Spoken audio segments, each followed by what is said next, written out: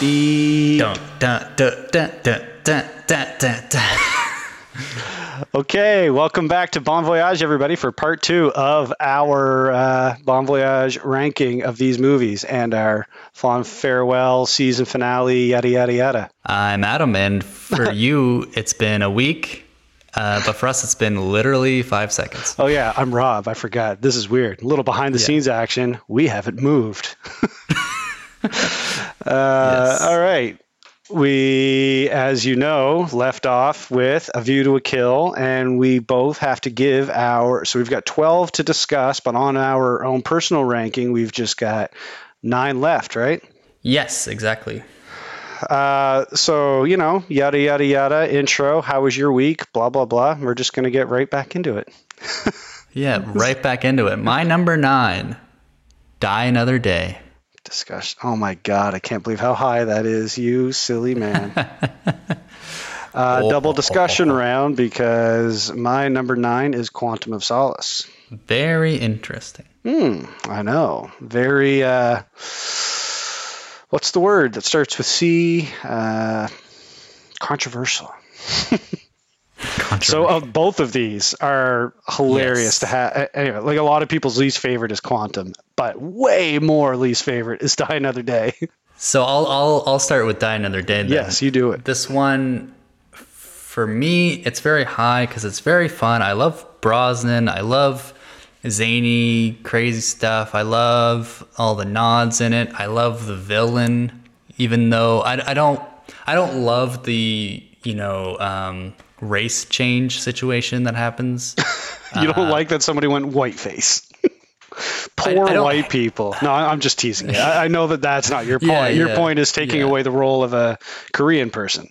Yeah, and even that, I just like plot-wise, I didn't care that much for it. I mean, I guess I kind of like it. I like the character of Graves as like this. I like that it's almost like symbolizing the bad stuff. Like that's the whole point. It is kind of interesting. I'm so excited to promote this and be like, listen to Adam defend Spectre and Die Another Day. Welcome to the Bond community. I love it. Yeah. This is the one also where he is tortured throughout the title sequence, right? Yeah. I'm a big fan of that. Watching this one in our chronology makes it so much better. Just like it makes Skyfall Skyfall's already amazing, but it makes it a little bit better. But this one, as far as his relationship with M goes in Skyfall, how she was like ready to have him killed basically and let him die. And she even says, "Why didn't you take your cyanide? Threw it out years ago." I really I loved the first 45 minutes of this movie, but I always do.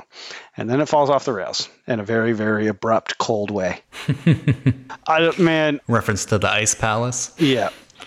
Now I'm already feeling bad about putting Diamonds Are Forever beneath it. It's so bad at the end. And Halle Berry is so goddamn awful. But like the scene on the plane, are we watching fucking Iron Man? The guy's actually wearing an Iron Man suit. And the fight is so stupid. My least favorite part is probably the plane and stuff. But the Ice Palace is beautiful. You admitted it yourself. Yes, it's cool. Go back, listen to that episode.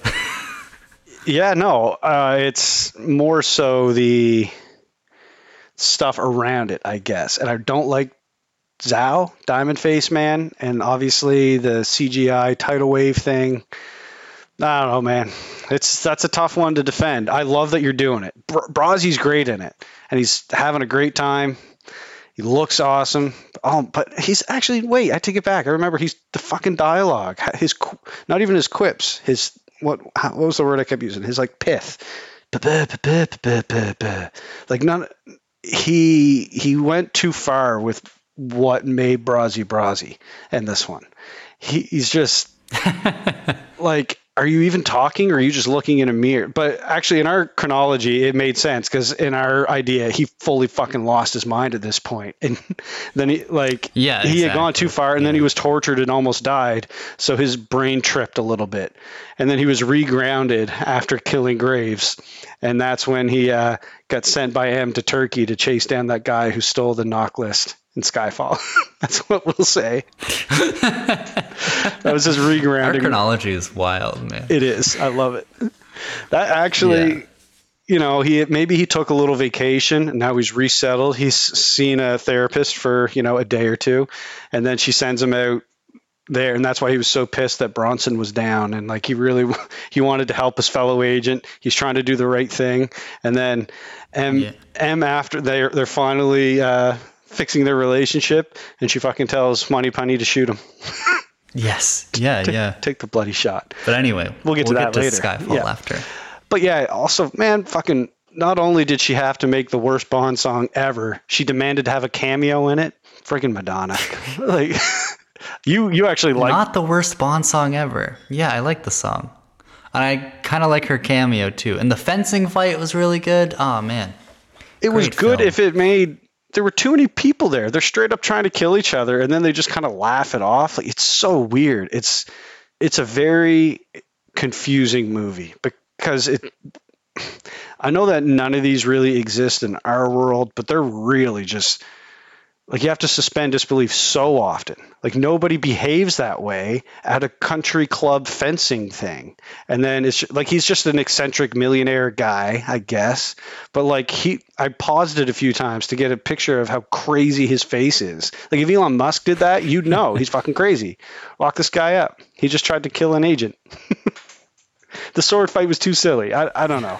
I might be overthinking. I don't know. I don't know if you can criticize, a Bond movie for being unrealistic. Like other ones that you've defended are like way also like unrealistic. Like what? Like any underground lair and gadget. But the underground lair is just for like everybody who's there knows about it. This guy's right at some public place, and he's supposed to be like a playboy guy. Like they're not hiding it. Why do you draw the line there, right? Like you're like lair in a volcano. I'll buy. They're hiding. They're innocent bystanders at country club. I don't know. But what about physics, man, or like money or logic or all that's easy. Can you put a lair in a volcano? That's easy. Easy to understand in that world, but all right. And right before the friggin' fencing scene, why is there all of a sudden a pop song for the first time ever playing as the guy parachutes into London? Yes. Okay. I know there's bad things about it too, but like an invisible fucking car. It's just too much. Yes. Friggin'. My point is mostly that I don't expect any of these to be that realistic. No, but the ones that are a bit better. Ones that are somewhat grounded, or at least, as I said, consistent in their own world. Although this one is that, it's crazy. Basically, not quite from start to finish. Well, the very opening scene, who the hell infiltrates North Korea via surfboard? But, so I could say it's crazy from start to finish. Well, and they have like hovercraft tanks, right, going over the mines. Love that scene.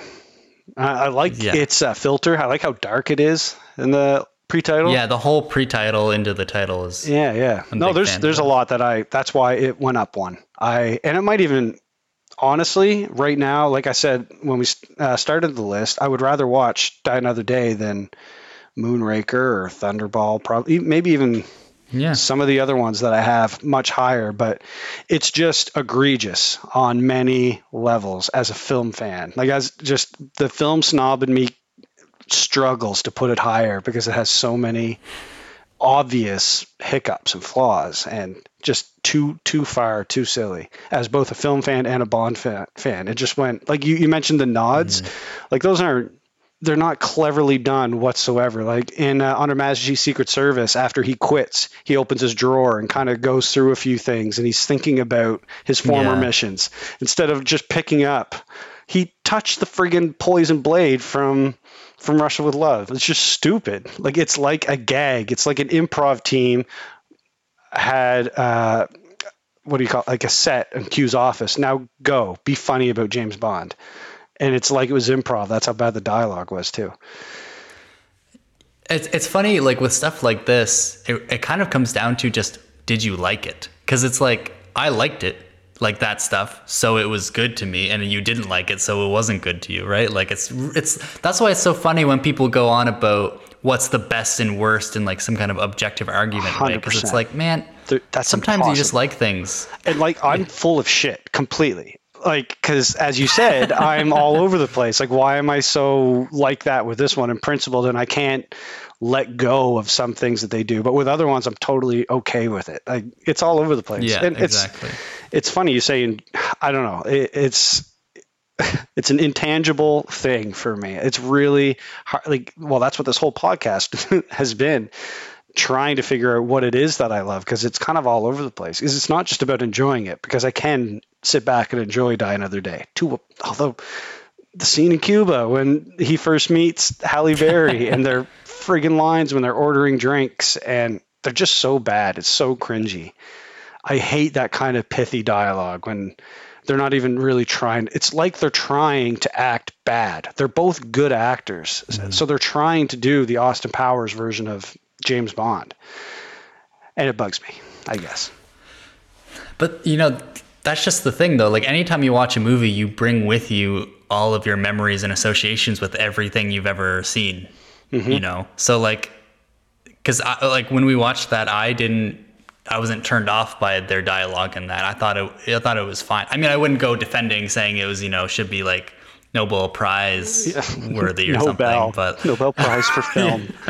No, for dialogue, the poetry, man. I see.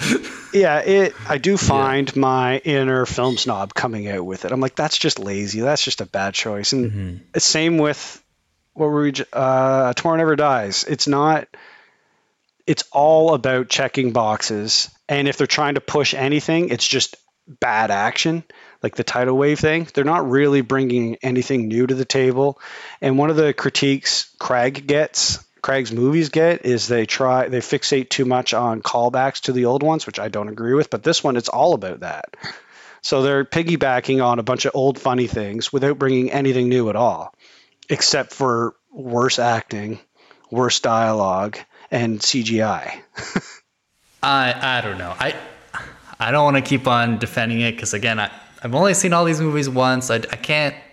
I'm just this is just how I feel about it, and I don't care enough to defend. Again, I'm completely full of shit because the next one is Quantum of Solace, which a lot of people don't like, and I have it at number 9. So, and I defend this one all the time. Explain yourself. There's not a frame really in this movie that I don't like. And it's short. It's like an hour and 40 minutes. It's one of my favorite ones to just put on. He's awesome in it. It's like a Bourne movie. This is like the one that's most like a good action, fast paced, pretty emotional. It's got some great shots. One of my favorite Craig moments is when he gets back to the hotel after the Spy Who Loved Me nod, when he and the lady walk through the desert and he gets back to the hotel and he goes up to the hotel room and M's there waiting for him and Strawberry Fields is dead, soaked in oil or whatever, and she takes his gun and everything away, and she's sort of talking and it's slow motion. He's basically being escorted out, and him unarmed takes out like 6 dudes in the elevator, goes back up, hops over a railing, and then confronts her like 30 seconds after being arrested. And she's just like, Jesus Christ, James, there's a capture kill order out. What are you doing? Like, why are you so goddamn good and persistent? And that one, like I look at Quantum and Casino basically, as you know, as like Quantum's an extension of Casino Royale. It's his origin story, and that's when he becomes certainly Craig's Bond, but even in our chronology, it helps solidify his incorruptible character. Like he goes rogue and he knows what he has to do. He has to go stop this asshole green guy from, whatever the mission is. Like, it's one of the times he goes rogue that I completely love, and it's not necessarily for a personal thing. He already has the information on Vesper's killer. This isn't about that. It's about doing the mission. So I love that. The opera scene is so good. Mathis is back. I love Mathis. The opening car chase is one of my favorite I'm not a big car chase guy, but it's short. It's like a 2-minute, visceral, amazing car chase. I love the sound editing in it because there's a lot of times where like the action all of a sudden just goes mute and there's just like a little bit of score and you don't hear the guns going off. I love it's a bit of an art film, so I really dig it. And again, how short it is. I love that you can do it It's like a long Yeah. episode of an HBO show. It's really quick. It's over an hour shorter than No Time to Die. Yes, yeah. I do really like this one. I think, like you mentioned, it goes really well with Casino Royale, watching them together. The only reason it's lower down for me is that, there's great moments, but I feel like overall, I didn't care about the like it in general. Like it's kind of a wash. Yeah. Like you have chases, and it happens, and I don't really care about the villain. I don't really care about the character. Like I care about Bond, but that's kind of it. To me, it's personal. It's like for me, it's an important character development chapter in Bond's life.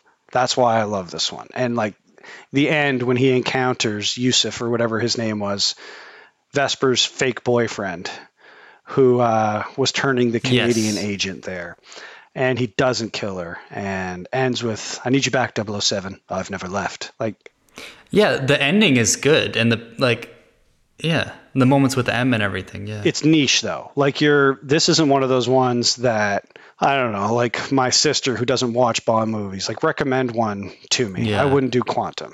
Unless you're going to watch Casino Royale first and wanted to watch several. It's a niche one, but it's one of my favorites for sure. Yeah, I think it's great within the Craig arc, but outside of that, as a one-off, the only good thing kind of about it as a one-off is that it's short and sweet. Yeah. In a way, you know. It also it has several, like I said, Spy Who Loved Me nods, which I like. It does, like them walking through the desert in their nice clothes, and like.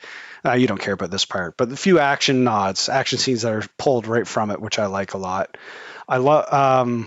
We've discussed it before. The earth, air, fire, water set pieces is kind of neat. That they had a water scene, a desert scene, sky scene, and the fire. But even that, I wish was better, because I thought about that when I was reflecting on this one, and I don't like the water chase is like speedboats in a harbor. It's not like a big beautiful sea or something. To me, it's better than you agree. It's better than the Live and Let Die boat one. And again, I agree, that was. But the water scenes I like was like For Your Eyes Only. Sure, that's beautiful water. I find this chase particularly visceral as well. Like how he uses the anchor to pull the guy out, and she's in. I can't describe it obviously because it's so hard to follow chases, but it's visceral to me anyway. And how it ends again with that sound thing that they do. One of the boats just kind of blows up and flies away, and then all the sound effects drop, and it's just score that slowly comes in. It's just, I don't know, it's a bit more, they're trying to do something different, which I always kind of like. Yeah. And I do like that part of it. Yeah. And he's funny in it. Yeah. His humor is. It was 13 for me. It's right in the middle. Yeah. And again, to the evolution or development of his character, how he's so cold at the start of it, just dead-faced, and he keeps killing people. And M's like, Jesus, he's killed him. Oh, he's killed another one. Like when he first goes to Haiti and he's supposed to investigate this guy, find him and follow him or whatever. But they have that really visceral fight up in the hotel room, and he stabs him in the leg, and he knows he gets his artery. And he just sort of like looks up. He's like, fuck. I can't tell if he's sad or what, but I know that there's inner conflict going on. Like Craig brings just something completely else to this role that nobody else like. That's why I love him so much, and he's great in it and looks good. And he is. As we talked about in No Time to Die, how much more emotional he is. You need this one to get there, because when he dumps Mathis in the dumpster, how cold he is. But he wouldn't do that later on. Like that was a part of his learning how to deal with being an agent or whatever, learning how to deal with all this death and betrayal and shit. It's just, it's a very key character development movie for him. It's not just another mission. It's a character development one. Which I had never actually conceptualized that or actually put it into words, but I'm realizing now that's why I love it so much. Where are we? Your number 8, buddy. My number 8 is The World Is Not Enough. Twine. That'll be a discussion round, right? Didn't I say that? Yeah. Mm-hmm. Most will be here coming up, I would imagine. My number 8, first time on the board, is GoldenEye. Oh, okay. Okay, yeah. So the world is not enough. I had it at 14. You had it at 8. I used to have it higher, and I don't remember why, but something about it the last time when we watched it there a month or two ago rubbed me a bit more the wrong way. I guess it's just hard to get past Dr. Christmas Jones, maybe. But I quite enjoy this movie. It's solid mid-pack. I'm always happy to watch it. It's one that I watch the most. He's awesome in it. He's like a lot of people say the third movie is the best because Goldfinger, Spy Who Loved Me, The World's Not Enough, Skyfall. Like they've done it twice now. They know the role. Like he's really just their peak, whatever it is that they bring to it. He's very, very Brazzy, but not, over the top, a parody of himself like he is in Die Another Day. I really like him in this. And the plot is a little questionable since it's about, making sure that they get oil rights, the good guys get the oil rights and whatnot. I guess he's trying to save Turkey in the end, or Istanbul. That's always worthwhile. And it's a personal mission for M. Was in that series of movies that we watched because it was her friend that was murdered, and the daughter ends up. Sophie Marceau, the villainess, is very good in it.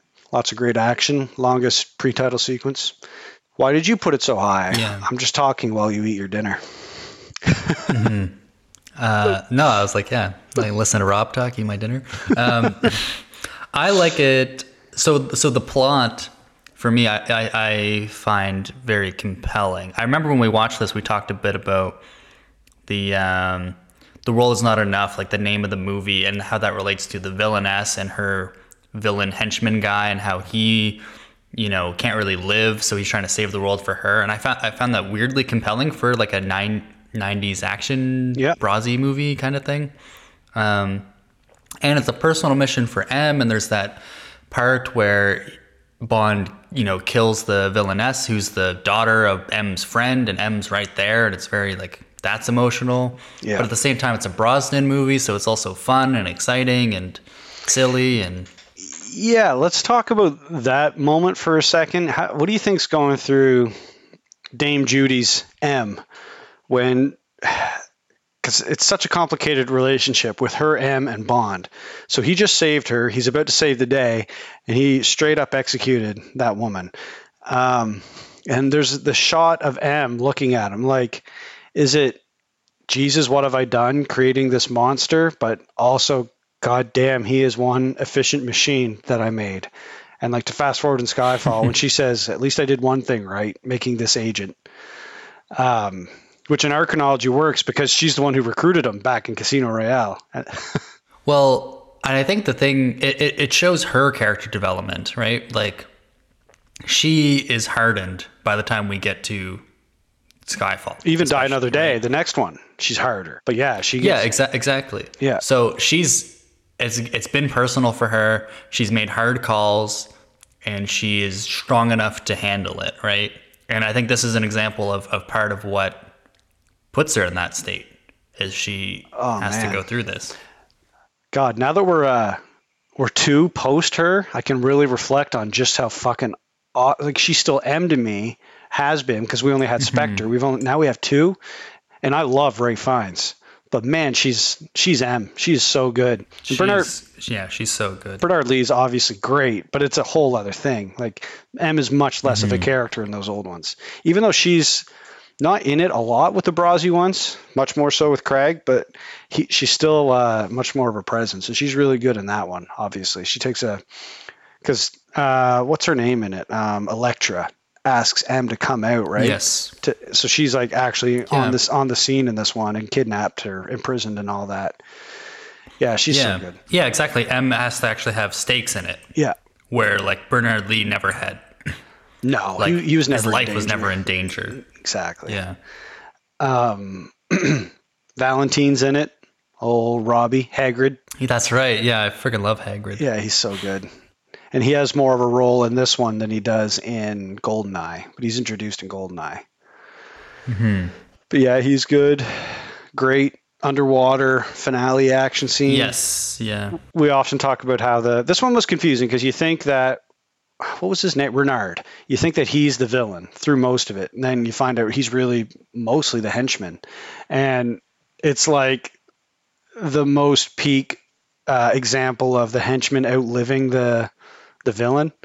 You know how that often happens, but he has like the quick dispatch of the villain in this one, just an execution, and then the big epic fight is actually with the henchman. That's really hard to argue. He's half the villain in this one. He's much more than your typical hench person. Well, it's all related to the times and the meta context, because we basically got a twist that she's the villain, he's the henchman, in terms of a lot of the structure of it, and it's a woman, right? The first major woman villain, is that true? Unless you count Kleb, which was way back in From Russia with Love. Yeah, she's sort of her and Kronstein, I think his name was, are sort of the masterminds of this plan. And I know Blofeld is always the ultimate villain, but he's really barely in it. So I often put, like, she's not the henchman. Red Grant's the henchman in From Russia with Love. I think she's the villain of that. And Kronstein's like the planner. But yeah, unfortunately, there are very few female villains. Like, I keep waiting for them to hire Tilda Swinton, but oh, good. Yeah, I know, she's my dream villain for sure. And yeah, pretty good theme song. Like I said, it's the No Time to Die follows in its pre-title sequence footsteps with like the two different ones that result in about a half-hour pre-title. Mm-hmm. Yeah, I like it. It's, you know, it's solid mid-pack for me, but and I'm happy with it there. I don't love it, but I'm always happy to watch it. I do love it. What am I saying? I love all these things. But so you had it at 9. That's a nice high placement for it. At 8. 8, sorry, yeah. Well, the Brosnans are higher. Some of my favorites. This aggregate is so funny.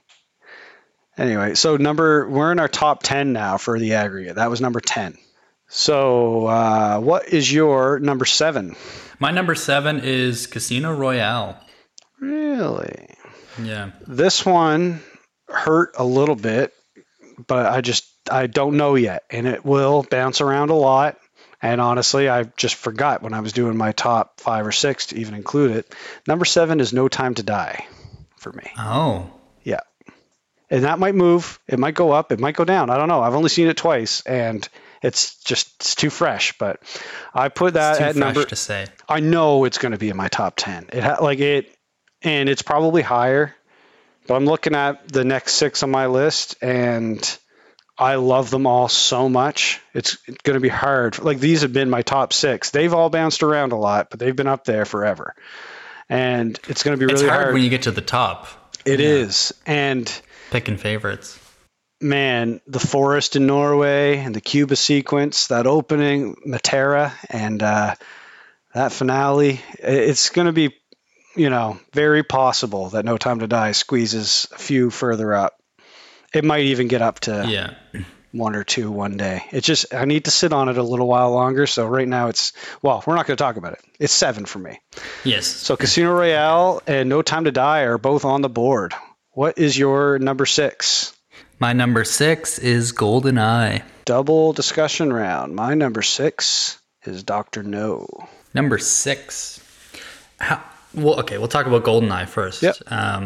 GoldenEye, I love so much. For some reason, like a year or 2 ago when I was watching them again, GoldenEye dropped a bunch for me. I watched it and I was like, why does everybody love this? I don't get it. And The World Is Not Enough jumped ahead of it for me as my number 1 Brazzy.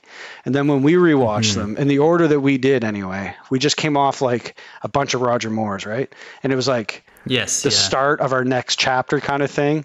And I was like, God damn, is this what it felt like in 95 when he came in? Like, it's so good. Yeah, exactly. It's still quite formulaic. See, I thought it was, when I watched it a couple of years ago, it felt so different compared to the other ones. Like, the mood is different. It's very much like what Craig did eventually. Like, it almost feels like a reboot itself as much as Casino Royale does, because it's so freaking different. He's so much more physical than Roger Moore was. Even, like, Dalton's pretty physical, but in a different way. I don't know. He's so, in GoldenEye, I feel like that guy can do anything. He's so dynamic. He can do the action scenes, and he wears that tux like it's nobody's business.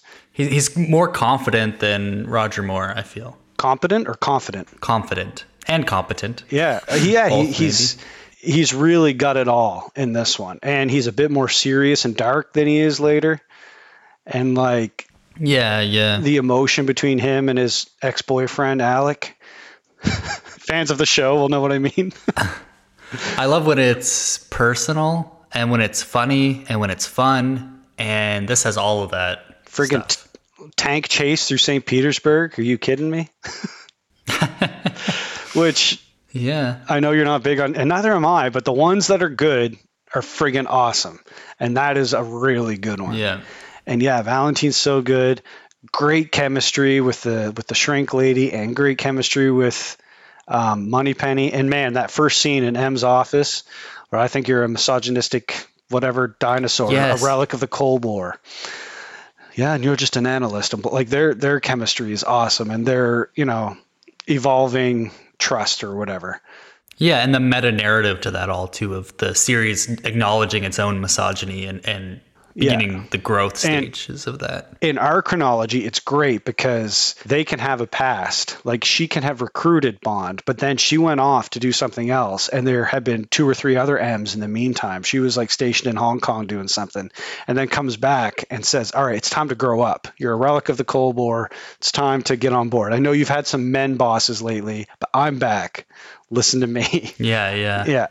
So it works in both Such a good one. how it was and our chronology. But yeah, the friggin' damn jump, great pre-title. Tina Turner belting out that awesome theme. And it came out the year I was born. All right, your birth Bond. My birth Bond. Yeah, good villain, good.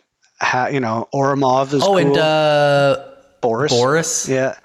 I'm a big fan of Boris. Yeah, Natalia was my favorite Bond girl for a long time. Because she's pretty confident, sexy, smart.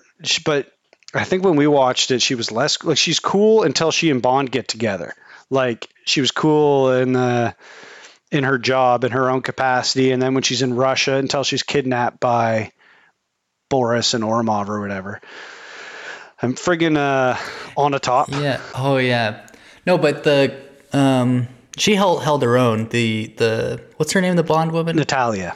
Because I remember like there was some times where like Bond was around and she wasn't as, independent or whatever. But then like when they break in at the end, she solves it and at any point she was save the day. Even when they're both infiltrating the satellite base there in Cuba.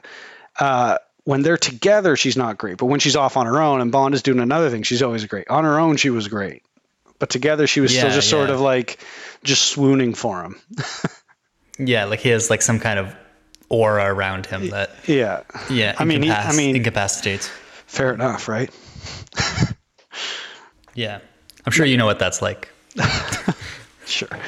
Yeah, big fan of GoldenEye. Plus, video game, blah blah blah. That's been discussed enough. Yes. So yeah, then my number 6 was Dr. No. Yeah, the original. You had it. It was 15. So my big question for this one is, because I had it at 15. Mm-hmm.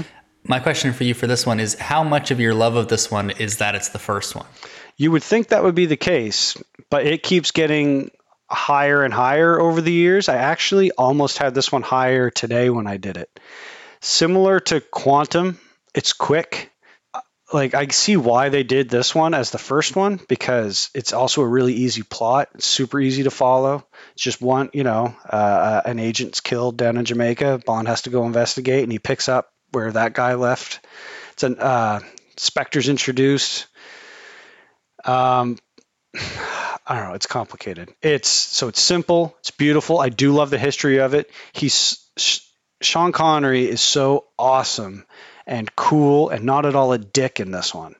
And he's like a really good detective. Mm-hmm. Like, one of my favorite parts in these movies is Bond in a hotel room. And this sets it. This is the first one, and he does it so well when he sets his hair against the crack in the closet, and he does the powder on his briefcase and all that stuff. And he goes through the crime scene and actually investigates. And they do all the code stuff. He's being a real spy. I love spy flicks. Iconic, like when his first dinner with a villain. So yes, it's a lot of firsts, I guess. But it's also I like the pacing. Like it's really quick. It's a fast movie. Like it feels like you're only halfway through what a normal one would be, and they're on their way to Crab Key Island. And that's where Dr. No's lair is or whatever. So I like the pacing. I don't know. It could just be, it's not nostalgia though, because I didn't like it as a kid. I found it boring. I just really find it like at any point I can watch it. Like a lot of these, you got to be in the right mood. I would watch this basically whenever. There's not much I don't like about it. It's a little dated with like they're not dated as far as themes and racism and sexism and all of that. There's a little bit, but not nearly as much as some of his other ones. But with the budget they had, like there's some really bad awkward cuts and like obvious sets, like wetsuits that weren't really wetsuits because nobody could ever notice because they didn't have such thing as 4K and Blu-ray back then. But I find that endearing. Like, I just love the balls they had in 62. Like Dr. No's lair. A lot of people find it boring, but like when Bond is wearing the biohazard suit. Yes. And like pacing through that huge room with all those panels and like just how much time they took to slowly pan and show all these huge sets that they built. I'm a sucker for all of that. And I'm not bored by it. And again, the speech with Dr. No, or like the dinner with Dr. No, when he offers Bond to abandon MI6 and join Spectre, it's perfect for laying the groundwork of who that character is, him refusing that and just like kind of laughing him off, like, world domination, same old story. Like, you're just another idiot. You're just another whiny little guy who thinks he's smarter than he is, and the West doesn't want... a long line of small men. Exactly, which we're going to come to with No Time to Die. It laid the groundwork for that, where Bond just... Not only does he defeat them, he takes the piss out of them. Like, you're just a guy who nobody wants, overcompensating by killing a bunch of people to make you feel good, and I'm going to ruin your fucking day and save the day and get the girl. And look good doing it. And I don't know, it sets the stage for all of that in a not obnoxious way at all. But again, that's why I mentioned like it's the first one. So it's hard to not look at it in that context. Because you mentioned so many things about how it does everything the first time. It sets the stage for stuff. It's the example, and it's how ballsy they were at the very beginning and all this stuff. And it's all just because it was the first, basically. Basically. A lot of it is that, but it's also, because it was the first, it was more subtle. Yes. And there is something to be said for, like I said, with Goldfinger versus Spy Who Loved Me, being the first does make it better, because then you're just... like there's some respectful nods and there's some like paying homage to, and then there's just straight up you're lazy and you're doing the same thing over and over again, which I shouldn't go down that road because that's 25 fucking movies of James Bond. But to me, the good ones are ones that do something different or have a new spin or whatever, not just doing the exact thing. So being the first to do a thing does inherently, for me, make it a bit better. And in this case, it's because it's a bit more subtle. Like so many James Bond movies, the villain captures him, feeds him, gives him a nice suit, and they have a big dinner together, and it's never explained. And they only do it because Dr. No did it. And Dr. No, it actually makes sense because he was whining and dining him and asking him to join Spectre. Like it actually made sense in this one. But eventually it became a parody. Like, why not just fucking kill him? And then like it almost became like, just because that's what a nice villain does. That's what a nice host does, is have you over for dinner first.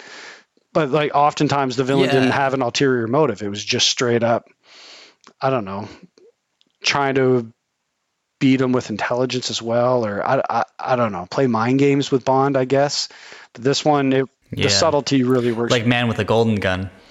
Yeah, that was a competition thing. That one worked for me because he wanted to best him at his own. He didn't want to snipe him when he first arrived on that beach. He wanted to actually beat him in a fair and square match, much to his he's hoisted by his own petard there for sure. Anyway, so Dr. No, for me, I agree with a lot of the stuff about the subtleness, and it's before the franchise gets like bogged down with itself and with its own gimmicks and expectations and everything, which is, it's more pure. Yeah. But for me, it's the awkwardness of it being the first one is also there, right? Where I feel like, and we're going to talk about it soon, but the second one outshines it by quite a bit for me. Yeah, it used to me as well, and still does some days. It's above it for me. I like From Russia with Love more. Exactly. So should we move on to our number 5s? Did you have anything more Dr. No? No, my number 5 is From Russia with Love. Speak of the devil. Adam. My number 5 is From Russia with Love. We did it at number 5. Oh, sweet. That's great. And we both feel like almost the same about this movie, so that's fantastic. All right. Well, this is where my aggregate makes no sense, because that means it's number 7, but we both had it at number 5. I guess it does, because the ones that I like more than you do weight that one higher or whatever. But that's funny. Exactly.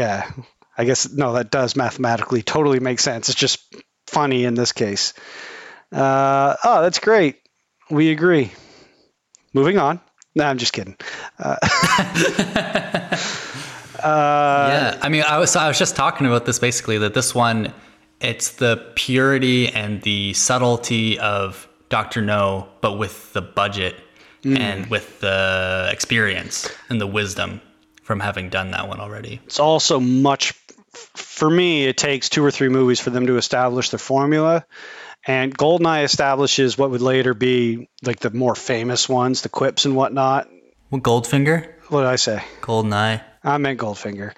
With a lot of what the general public know to be the formula of a Bond movie. Goldfinger did it. For this one, like the scale of what a Bond movie could be was established, and the travel log, like he's in Turkey and he's on the Orient Express. He's like in Dr. No, it's just Jamaica. Yeah. This one, he's all over the place, and like they actually shoot in those mosques in Turkey, and they're on the streets in Turkey, and it's so beautiful and bold, and they're out in those fields being chased by a helicopter, and it's so much. It's like an epic compared to Dr. No. I mean, I know that there are more later where they travel even more, but talk about laying the groundwork for what's to come as far as shooting on location goes, and the scale of a Bond movie. Yeah, that's why it's kind of like peak cool spy movie for me, because they have the money and they're able to do all the shooting on location. It's very beautiful. The pacing is still slow and subtle and cool, and the plot is, it's a spy mission. They're trying to steal this object and smuggle it on the train and stuff like that, with a cool little twist that I guess the main twist that nobody's aware of is that Spectre's behind the whole thing, but they, like, MI6 knows it's a trap, but they do it anyway, and Tanya doesn't know she's being played, but anyway, like, it's easy twists to follow. Like, it's not overly convoluted. It's a nice plot with twists that are easy to get. And she's great for 1963. Yes, yeah, exactly. It was one of the Sean Connerys that doesn't have like cringy, egregious moments in it that I can remember anyway. Right. Yeah, and Red Grant, who's like the peak hench person. Yeah, and exactly. Spectre Training Island, the first train fight, Rosa Klebb and her poison knife shoe. Get to see Blofeld's arm for the first time. That awesome chess match. There's so much. And everything you just said. Like, it's a 60s Cold War spy film. Yeah. Kennedy's favorite. That was it was his favorite novel, and it was rumored that was why they made it second. Oh, really? Yeah. That's cool. And he saw it. He saw it in a screener at the White House just a few weeks before he was killed. Oh, wow. It's probably the last movie he saw. Wow. And it's a lot of people's favorites. Like, it's Daniel Craig's favorite, Timothy Dalton's favorite, and like a lot of film critics' favorites. It's Lois Maxwell and Sean Connery's favorite one that they did together. It's just, he's so good and he's so friggin' cool. Their scene is great when he writes From Russia with Love on the whatever he gives her. Yeah. And we get the first him going in the office and throwing the hat on the rack and all of that. Yeah, it's so good.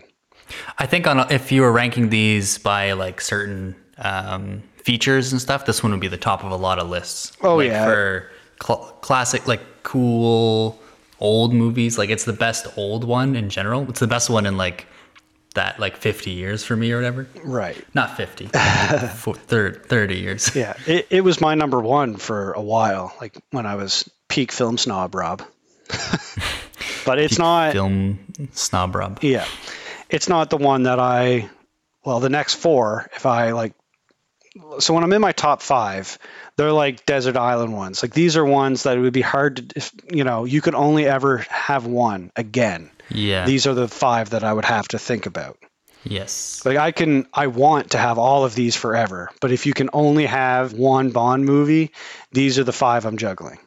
Yeah. Well, that's the thing. When it gets to the top, it's hard to order them. I mean, the whole thing is hard. I've just been saying the whole time it's hard to rank these. Yeah, and as always, the list could be different any other day or even later today. Yeah, exactly. Yeah. What, are we forgetting anything with From Russia with Love? Probably, but that's all right.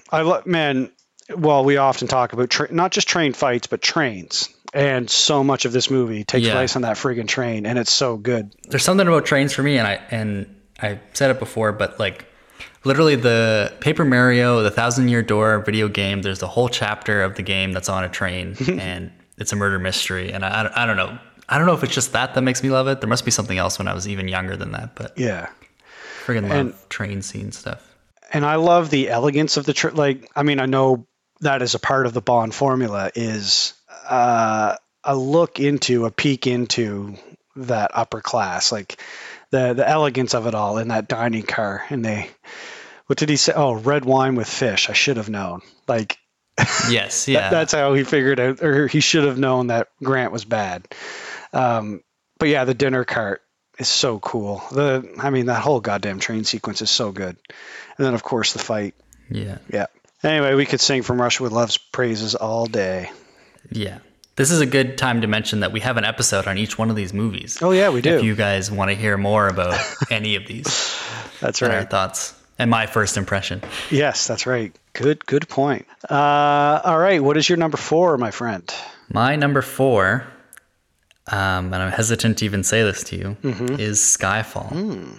Interesting. No worries, man. That's nice. That's number 4. That's pretty high. Yeah, it's pretty high. Yeah, but you're not going to like what it's under. I can't. Oh my God, we'll get to that. We haven't discussed Spectre. That's hilarious. Anyway, I love it. I love seeing an outrageous list. It makes me excited. Like whenever I see other people's rankings and they're so all over the place, all I want to do is have a conversation with them and figure out why you love that one more. Like I just love it. Yeah. That's what I love. Like that's why I get so mad when people say real Bond fans or this one's bad and this one's good. I'm like, that's fucking stupid and not. It's so judgmental. According to some people, I'm some kind of fake ass Bond fan. Well, exactly. Like it's so exclusionary, right? Like it's gatekeeping. It's exactly what. Yeah, it's insane. Like be curious, not judgmental. Like Ted Lasso and Walt Whitman before him. Be curious, not judgmental. Like it's lovely when someone's list is completely backwards from yours. Like it excites me. Like what am I missing, or what happened in your life that makes you love this, or whatever. Like I don't know. What the fuck happened to you to make you like that movie? Mark? Exactly. You alien. Anyway, so what's your number 4? My number 4, I don't like to say either, but is Casino Royale. So we're discussing Casino Royale. That was also all of these, my top 5 have bounced around. Actually, my number 3 is kind of new to being this high. It used to be a different one. But anyway, Casino Royale had been my favorite, and I liked it more than Skyfall for quite a while, but it's moved down a little bit. So it's our number 6. You had it at 7. I had it at 4. I think it's all around possibly the best of the, like if I'm just talking across like an aggregate of reviews and quality and drama, comedy, good storytelling, good acting, and the most amount of people could enjoy it, it might be the best one as far as that goes. Like mass appeal, high quality. I do have the sensation that it's one of the most solid. It might be the most solid. Yeah. Whatever I mean by that. I think that's what I'm trying to say. Like it's just so friggin' good, and so good at what it was doing. Resetting the franchise after Die Another Day, like recalibrating everything, telling the origin story of them, completely reimagining what this character can do. I mean, I know Dalton teased it a little bit, and Craig's got some of the coolness of Connery, but like the chip on his shoulder element. He really brought in his like he's a tourist in that world. Like how Vesper says, Yeah. you wear all these designer things, but the way you wear it with such disdain tells me you didn't actually come from money. He does that better. Like, and when you hear Daniel Craig talk about it, he didn't want to do the role. The producers wanted him to do it. They sought him out. And then when he, like everybody said, you got to do this, you got to do this. And when he finally got it, how much he delved into the books, into what the character actually is, the shit that he brought to this role, and in this film in particular, like, yeah, you feel all of that when you're watching it. So many people who were involved in this movie. Jeffrey Wright, too, who plays Felix, his agents came to him and said, do you want to do the new Bond movie? And he initially was like, no, not at all. And he's like, wait, is it Felix Leiter? And they were like, yeah. He's like, oh, fuck yeah, I'll do that. Because he was a big fan really? growing up, too. Yeah. And when all of them saw the script and saw what they were doing, they all sunk their teeth into it and tried to turn off the press and just made this awesome movie. I guess because after Die Another Day, everyone would have a weird impression about, like, oh, you want to do the next Bond movie? And you're like, well, if it's anything like that last one, I don't know. Exactly. But and up until that point, Daniel Craig hadn't really been a leading man. He, like, Layer Cake was not big. It was like a cult classic indie, kind of indie, and has gotten a bit more popular just because he's so popular. But nobody wanted him to be Bond. Like, he exceeded. Like, the press was so horrible on him. A blonde Bond, an unknown, blah blah. Like, everybody wanted Clive Owen or Henry Cavill or some known chiseled British guy. And yeah, how far he exceeded expectations. Right from the first frame, that black and white car pulling up to that place in Prague, and the first time we see Bond. Man. Yeah. So I'm talking about it, and I'm already like, man, this might be my number one. And like, to make a poker game exciting, and the torture scene, and it's really hard for me to pick between Tracy and Vesper for my favorite Bond girl. She is so friggin' good. Like, she's the better actress. She might not be the better character, but she's so friggin' good. There's not a lot of secondary, even primary characters in Bond movies, even Bond himself. It's not often where you're looking at decisions being made in their eyes, or like depths and layers of their character. Do you know what I mean? They're just, I have to be scared now, so I'm scared. Or I'm happy now, so I'm happy. But like, she's doing shit with her eyes. And she's such a complex character. You can tell that she knows that there's layers to what's going on with her character and the relationships and stuff like that. And right, she read the whole script. Yeah. On first watch, it was hard for me to appreciate that. Exactly. Yeah. But because I did get to watch this one again, and you get a lot more of that. Right, through the whole time around. Yeah, how tortured she is through the whole thing, and just drop dead. And their shower scene. Where well, that one resonates so much more on the second one, because it's not just that she's witnessed death and stuff like that, or it's like the weight of everything comes and crashes in at that moment that she's going through. Yeah. You also see, like, so Craig took a lot of like, he got involved in this. Like, he decided if he's doing it, he wants to play a part in it. And I guess he and Martin Campbell, the director, butted heads a few times, but in the end, they always agreed. Craig made a lot of suggestions, and one of them was that shower scene. Like, in the script, I guess she's supposed to just be showering, and he goes in, kind of like in Many Moors, but in Skyfall, when he just walks in to I forget her name right now. Yeah.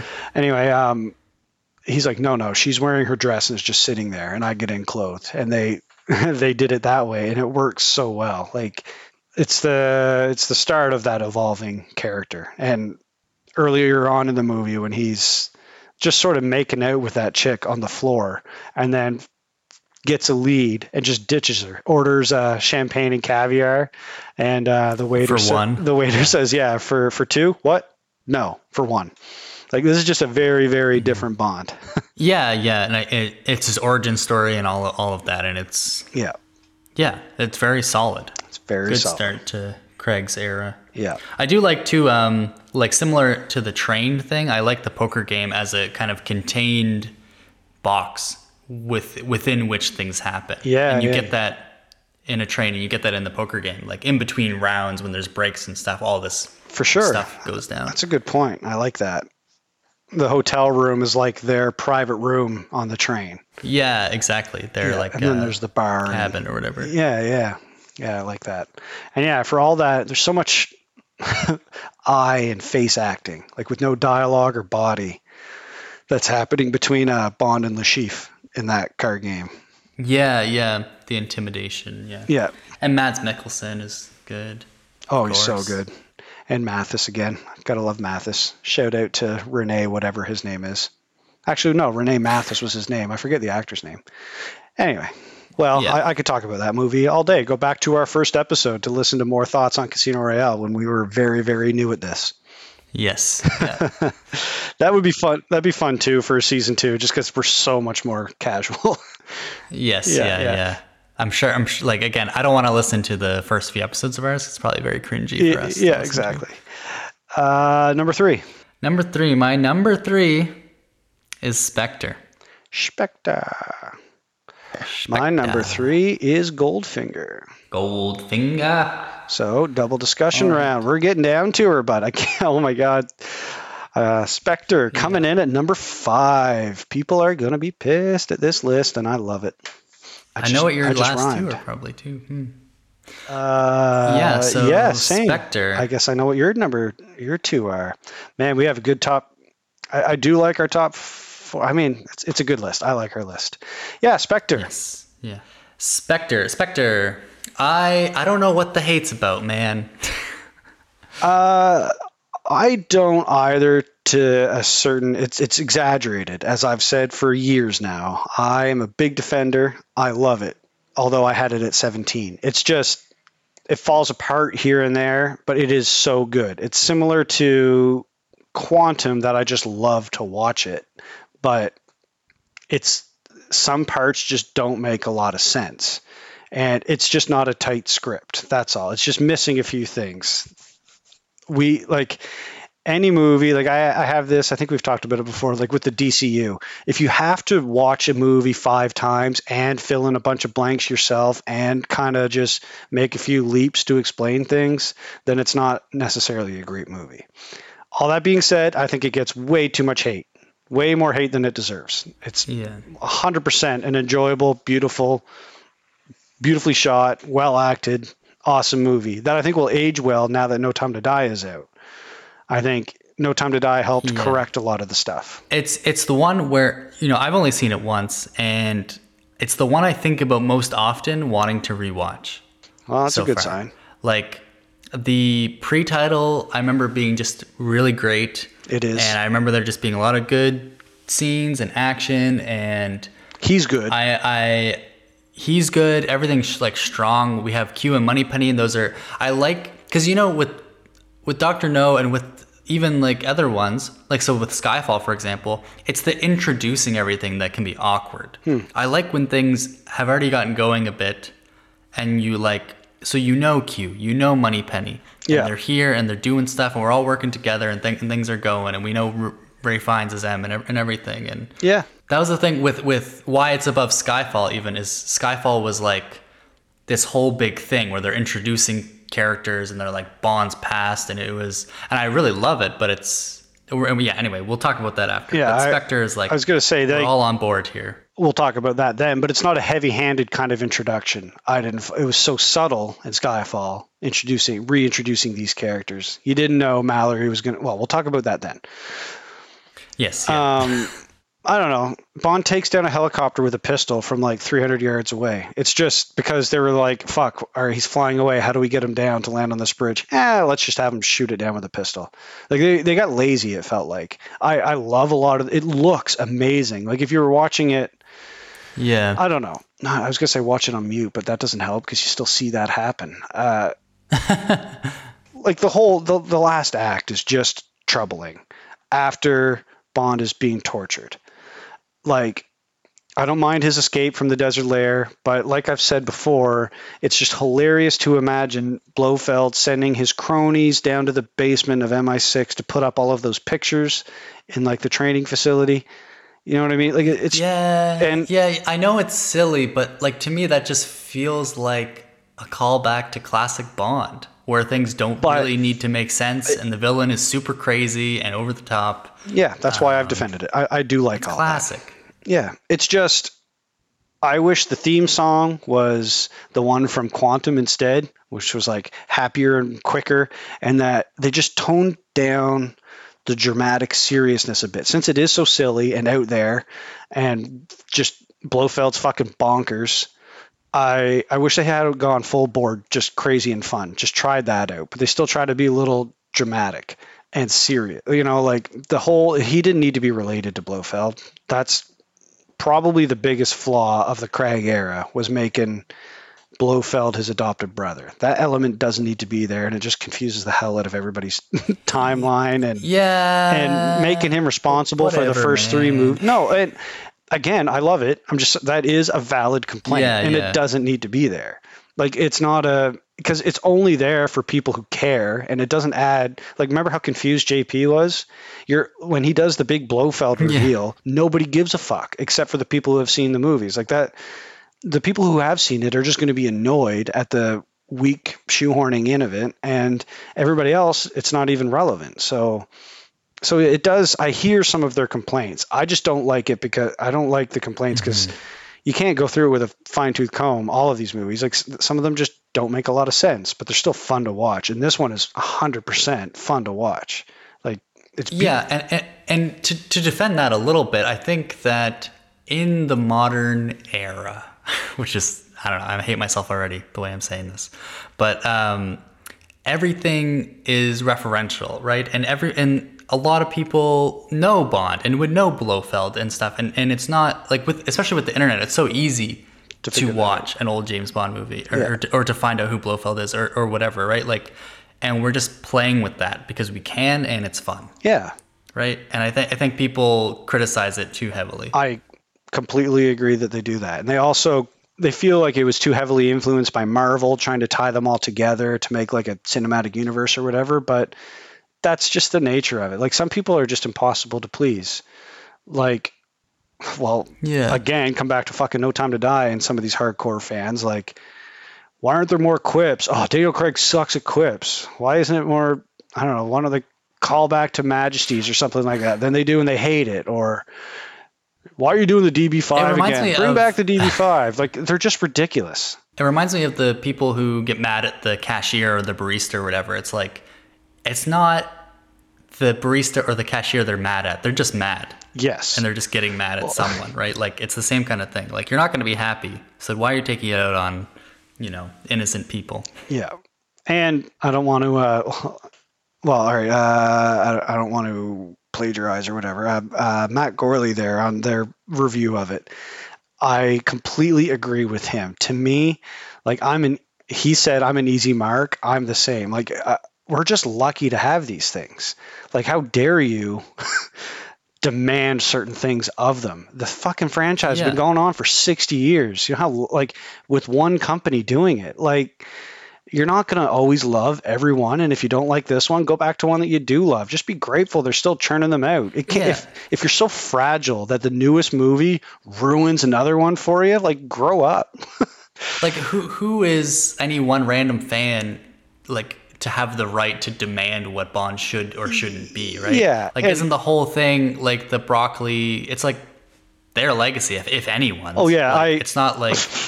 Yeah. I saw one fan, like, Cubby would be rolling around in his grave. I'm like, oh, yeah? You think you know Cubby better than his fucking daughter?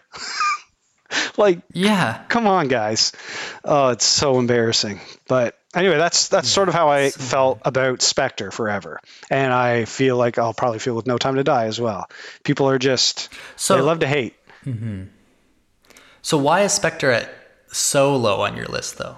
Because I get your criticisms of it, but why is it so well, talking about it now, it might be higher than a couple of these, but I've seen it so much because I love Daniel Craig, and I can only watch Skyfall so many times, and the other ones. I've just watched it a lot, and I don't need to again anytime soon. Especially, it went lower now that No Time to Die is out. Actually, I think it's a more, I don't know. I just needed to balance my list out a little bit. It's my least favorite of his movies for a few reasons. Yeah. It loses me around Rome. There's a lull in it. It's not paced as well as his other movies. I'm bored throughout a bit of it. I don't understand when they get off the train and Blofeld just picks them up, yet they had Hanks on the train trying to kill them. How did they know that Bond was even going to show up? Like, watch it again. There's just some. It's just confusing. What I've often said about it is it's a series of amazing set pieces and scenes, but put together doesn't equal a great movie. Like I love the finale. I love him saving Madeline and jumping down that building. I love the zip tie breakout. I like him and M getting smashed into there. Oh man, the scene and wherever they were with Mr. White is one of my favorite scenes of the whole friggin' series. The "You're a kite dancing in a hurricane, Mr. Bond." I love that scene. And the pre-title and the Hanks fight, all of it. But together doesn't make a really tight movie.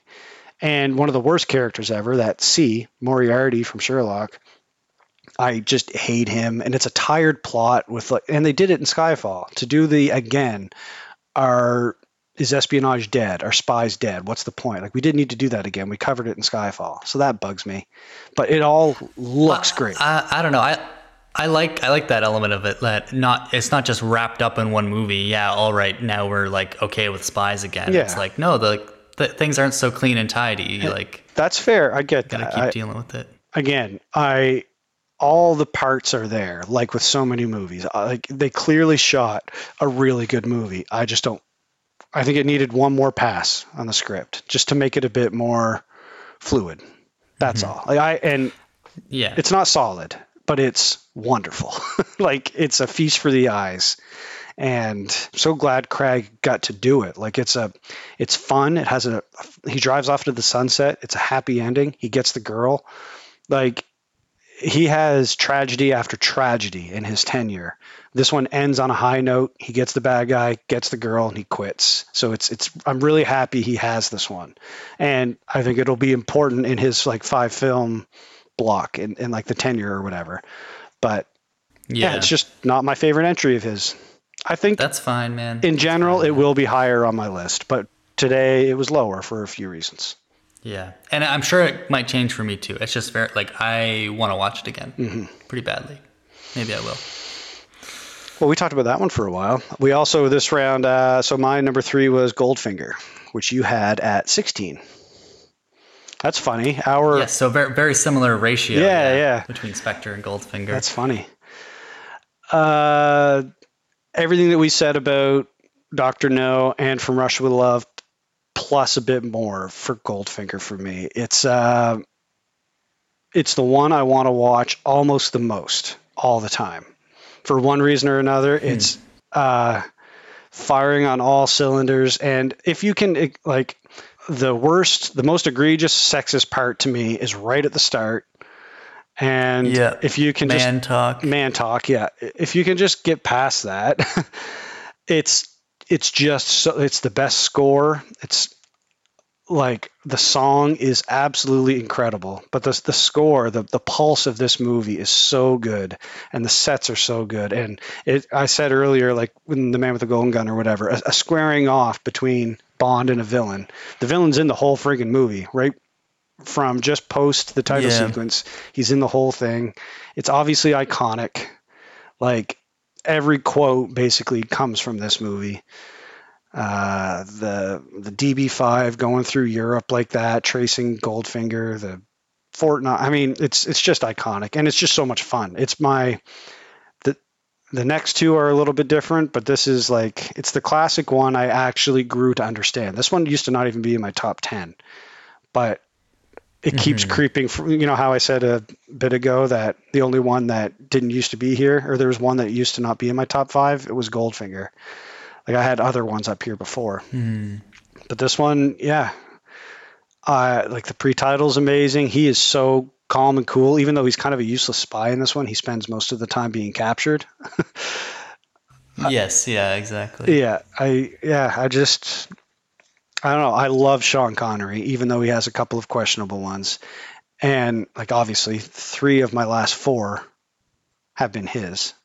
Dr. No, From Russia with Love, and Goldfinger were 6, 5, and 3. His other 3 were way the hell up there. I guess it's to give him. They're very different. Those Sean Connery ones and the later ones. He's just he's the epitome. He is what Bond is. He's even when he's captured. He defined it. Yeah, yeah. Like, and not just with Dr. No, but with his whole tenure. And this is like kind of the peak of that in a lot of ways. I would completely say it is. Yeah, like he's still pretty cool later, but even like I said, even though he's captured the whole time, like he keeps trying to escape and doing a good job. And even when Goldfinger calls him up to have like a drink with him, he's like still trying to play mind games with him. And then obviously his seduction skills are through the chart over the. Oh my God, I can't talk anymore. We're 3 hours in. Yeah. Off the charts. That's what saves the day is his seduction skill through the charts. Yeah, through the charts, off the roof. Yeah, whatever. Yeah, I don't know. If I was a longer term fan, I would maybe appreciate this one a bit more. And that's when I wasn't a longer term fan, I didn't like it as much. And now that I have James Bond DNA at this point. Like the formula, it's like I said, it's so hard to articulate why the love is there, like to completely define what you need in a Bond movie. But this one fucking has it. It just completely has it. Yeah. Yeah, you'll see why the next two are different for me. But this one, yeah, it's easily top 5. 3 is a good place for it. Like I said, I always want to watch this one. And it's one that it's one of those ones I need to watch again. It's a fun Friday night movie. It's a good Sunday morning movie. It's a drinking game movie. It's pretty, as long as the person you're watching with can tolerate an old movie, it's easy to follow and it's good. Like it's not confusing and you don't need to have seen the previous ones. It's just Bond on a mission. Yeah. Lots of great locations. Yeah. I mean, we don't need to talk about Goldfinger forever. This is not a controversial opinion. It's it's good. It's a classic. It is what it is. The score though, that really for some reason, I know I'm not a big music guy, but like I said, the pulse of this one does it. It's got the pacing and the pulse of this movie is so good. It's kinetic. I love it. I'm looking forward to my rewatch. I'm looking forward to hearing what you have to say upon your rewatch. Yes. I'm sure it'll move up. Yeah. That's for sure. Cool. All right. What is your number 2, my friend? I feel like this might be one we have in common. On Her Majesty's Secret Service. Wow. Interesting. Yes, my number 2 is also On Her Majesty's Secret Service. I'm just now knowing what your number 1 is. Man. Yeah. People are going to talk about this one first. Yeah. Not deservedly, I don't think. I like it. Yeah, man. This one also has been my number 1 before. I also would watch this at any point. I love that I can at least watch it once a year at Christmas because it's the only Christmas movie one. Why is that the first thing I say? Who knows? It's the first. It has one of the best relationship situations with the Tracy, and absolutely, has, one of the best versions of Bond. Lazenby only got to do one, but he's just a great. Yeah. He's a great Bond. I think he's sensitive, but also he's vulnerable. And Connery didn't do that. Craig does it a little bit. Roger Moore didn't do it. Brazzi barely did it. But you know what I mean? Like he's scared when he's being chased by the henchman after he escapes Blofeld's lair, and Tracy saves him. And yeah, their relationship, there's actual character development. Like they have a little montage where they get to know each other. Exactly. So it gives more room for all that actual relationship stuff to happen. Where in every other Bond movie, the woman falls for him in like 5 seconds. Although there's about a dozen of them who do that in this movie. Oh yeah, I mean, I don't remember. He does just roll around each room sleeping with all of those women after falling in love with Tracy. But that aside, I forgot about that. Well, that's his work. Yeah, I mean that's exactly that's a part of his CV. He has to sleep with people. That's one of his weapons. Yeah. I guess so. Yeah, he's loose too. I find it's not just vulnerability. He's like. early on in the movie when he's trying to figure out who Tracy is, and Drago, her father's hench people, keep chasing him or whatever. When they finally kidnap him, how like funny and loose he is about it. It's like, oh, I guess we're going with you, and blah blah blah. And Yeah. his action's good. Obviously, it's like the first. I don't know. It was ahead of its time, doing like taking a serious spin on it, ending a franchise, multi-million-dollar budget action movie on a downer is a big, bold move. Yeah, I think in a lot of ways it's like the most experimental of the movies that way. It's also very, very loyal to the book. It's like one of the most direct adaptations, which is also a bold move coming right off of Connery. Like with your first new unknown actor taking over the role of such a beloved franchise, it's bold to just go off the book. So I love the risks that this franchise takes. It's one of the reasons I love it so much. Yeah, and in retrospect, this is such a lovable one because it's such like a kind of ahead of its time, didn't get a fair, Lazenby only got to do one and all the reasons behind it. So yeah, it's the underdog movie. That aged really well because it was not a favorite until like the last, I don't know, like 10 years even. Like it was underappreciated and kind of on a shelf forever. And now I think everybody's had some time and is re-examining the whole legacy of the whole franchise and seeing this one outlier and just how good it is. And also, another one of the art films. It's very different, feels different, looks different. It's not just because it's the one-time actor, just in general, the style is so different for its time, especially. Yeah, they took a chance and it didn't pan out at the time, but us now in the future are like, that was a good chance you took. Yeah, and just so heartbreaking. Jesus, I'm looking at your number 1 and 2. You like the heartbreak, my friend. Yeah. So our number ones, I guess. I feel bad. Like we talked about some of the, we're getting tired here, people. This took a while. Yes. I'm like, did we talk about like the Man with the Golden Gun longer than we did on Her Majesty's Secret Service? But go back to that episode if you want to hear our thoughts. We loved it. Yeah, exactly. Who watched that one with us? Heather did, yeah. Okay. Number ones. I guess I know through process of elimination. And ditto. So mine is No Time to Die. And mine is Skyfall. So when I was teasing you at the start for liking things that are new, boy, do you. Yeah, and I want to just straight up caveat it with it's brand new. And I realized also it's the only one I've seen in the theater. Right. So, of course, it's my favorite right now. Like, I just saw it in the theater, and it's brand spanking new. It looks amazing. It's the newest and most up-to-date in terms of all that stuff. So, of course, I love it, man. Yeah. I don't know what to say. We just talked about it last week. We did just talk about it last week, and I'll only say I'm pretty sure it's going to jump up on mine, too. Like, it is sitting really, really well. Like, I have spent the last 6 years defending Spectre so much, and I don't think it's going to be nearly as difficult. Anybody who doesn't like this one just doesn't like that it got serious and sad. It is so easy to defend. It's beautiful, and like it hits everything that a Bond movie should. It's really, really fucking sad on many levels. And the plot's good and tight and yeah.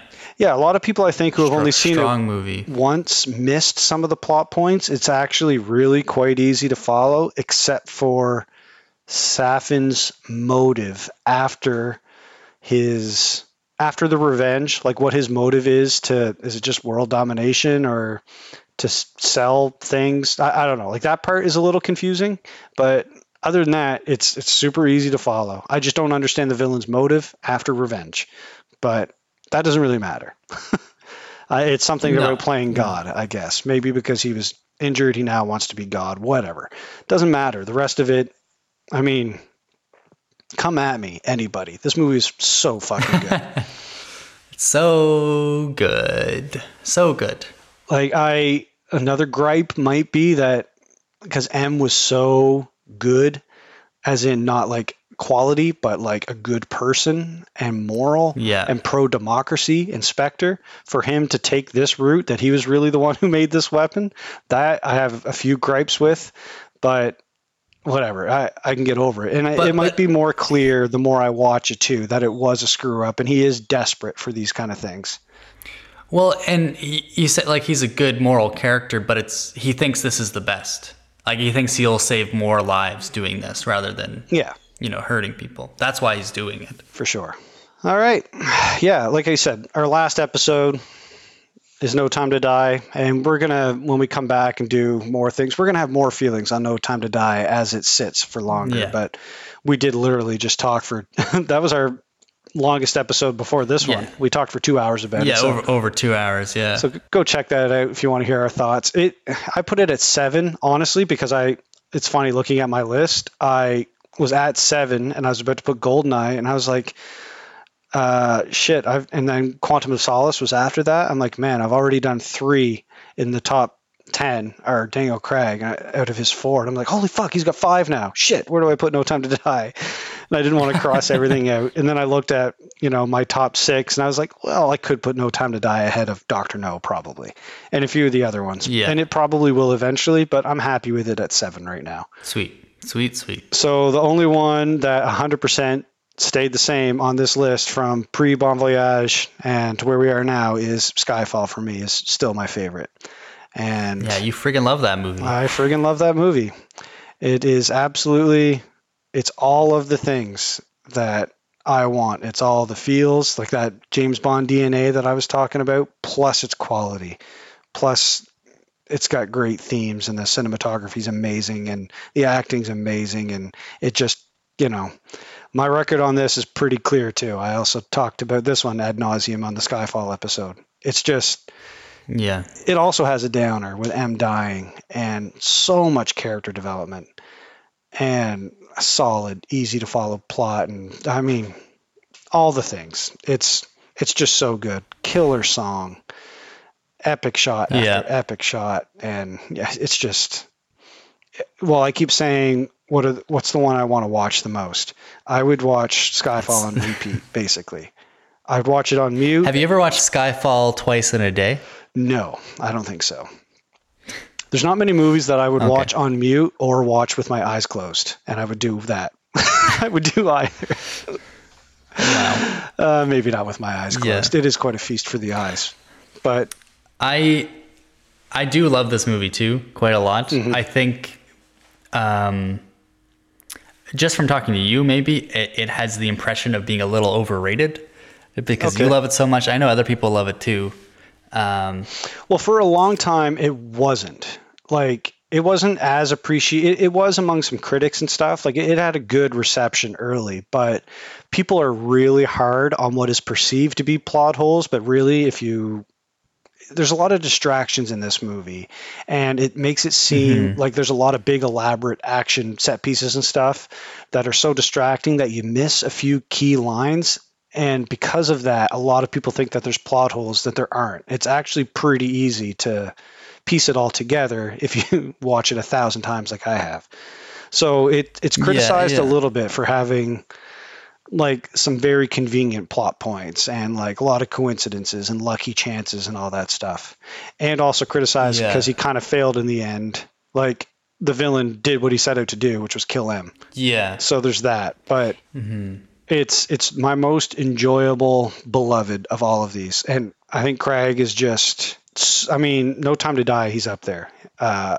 As far as performances go, like same with this one. But the first act, when he's sort of checked out and not clean shaven and all that, when he's retraining, I don't know, I just love it so much. And when he goes to wherever the fuck he goes, Macau, all that, he's so freaking good. Yeah. And he starts to talk more in this one. He's not quite so jaded. He starts to trust people. It's, again, another very, very important character development movie, as well as everything else. The Q and the Money Penny and the fucking car in Scotland. It's just, I could go on and on and on. Skyfall's just dope. And Craig's whole arc is just so good for character development and Yeah. And just the tone and the way it's all connected, it's really beautiful. And Skyfall is where it really starts to take off in that realm. I do think I'm going to try to go on a little break here now that we're done, but this winter I'm going to do the Crag ones just in order. Now that No Time to Die is out, maybe when when the Blu-ray comes out or something, I'll watch the 5 of them to like shake our chronology off me and just watch Craig's era and look at it as one long movie, because he does have an arc, and each one there is serious character development.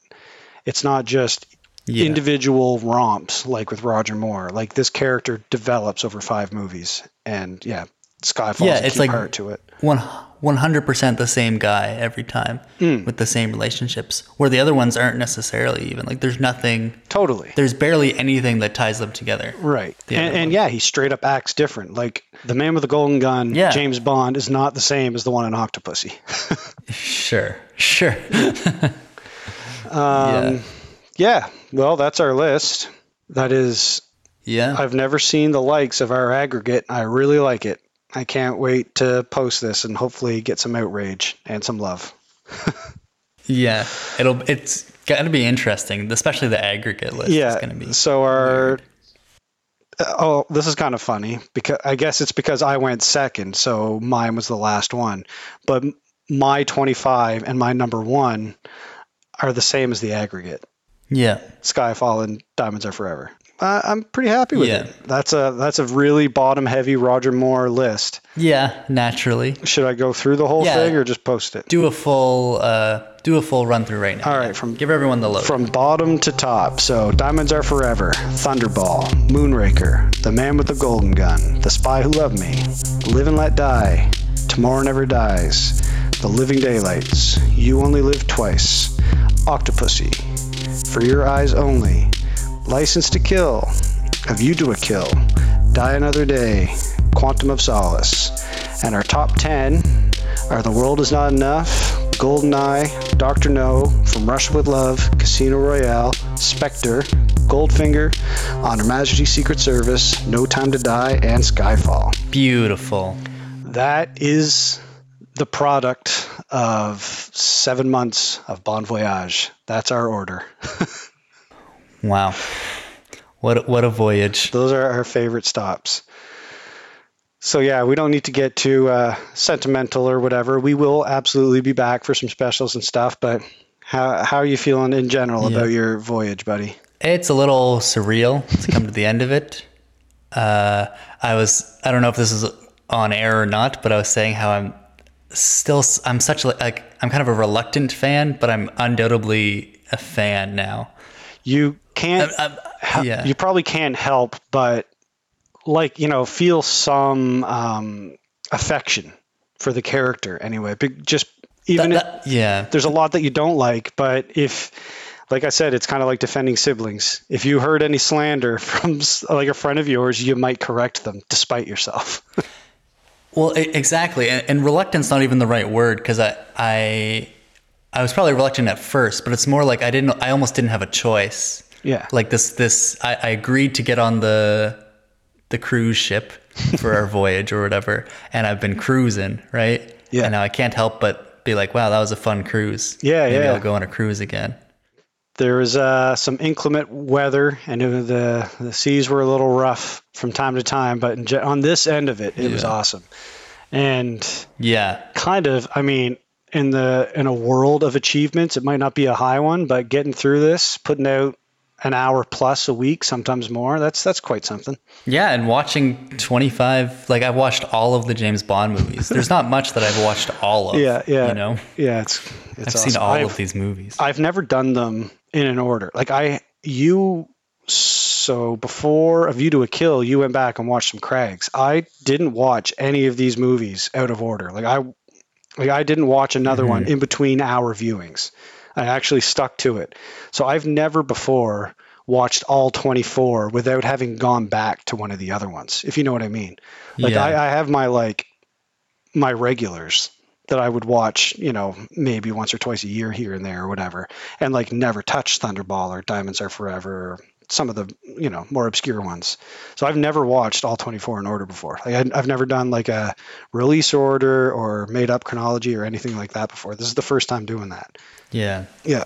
I'm honestly excited to now go and be able to pick and choose and watch the ones I want to watch in whatever order and repetition I see fit. For sure. Yeah. Yeah, I'm happy we did it. I'm certainly still very much a Bond fan. My order changed a bit. I'm certainly solidly. I always kind of knew this, but Roger Moore is not my Bond. That's for sure. Same. He might be my least favorite, and I love him. Like, I have affection for him. I love his spirit and that smile, and I enjoy his movies. It's just not what I'm looking for. Yeah. I don't know if we'll do like kind of a Bond ranking, but he's definitely on the bottom. Yeah. We could do a whole bunch of rankings one day, maybe when we want to revisit or save that for another run or something. Yeah. Yeah. It's a hard one. Mm-hmm. Well, it's been real, buddy. What a voyage. It's been real. What a voyage. Can't believe it's over. Yeah. Well, but it's not over. It's not over. It's just over. This leg of the journey is complete. Yeah. I feel like we achieved something getting here, and doing the ranking is nice. There's a nice little bow on this first leg. Yeah, I think mission complete. Yeah, we can safely hang up our hat and give Moneypenny a nod and step out the door for a little while. Head to Jamaica for a bit of a break. Yeah, exactly. We can go to the beach. That's right. Now that winter is almost here. Yeah. It's cold now. Yeah. Oh, man. Well, let us know what you think of our list. I'm sure you are delighted and completely appalled at the same time. So, yes. Send us a message. Sure you have an opinion. or send us your list. We'd love to discuss them sometime. Follow us on Instagram or Twitter at 007 Bon Voyage, or email us 007bonvoyage@gmail.com. And not next week, but at some point, Bon Voyage will return.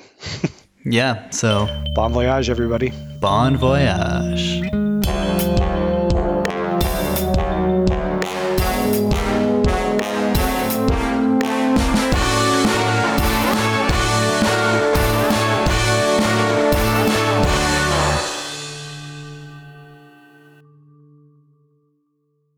Oh, geez, Louise.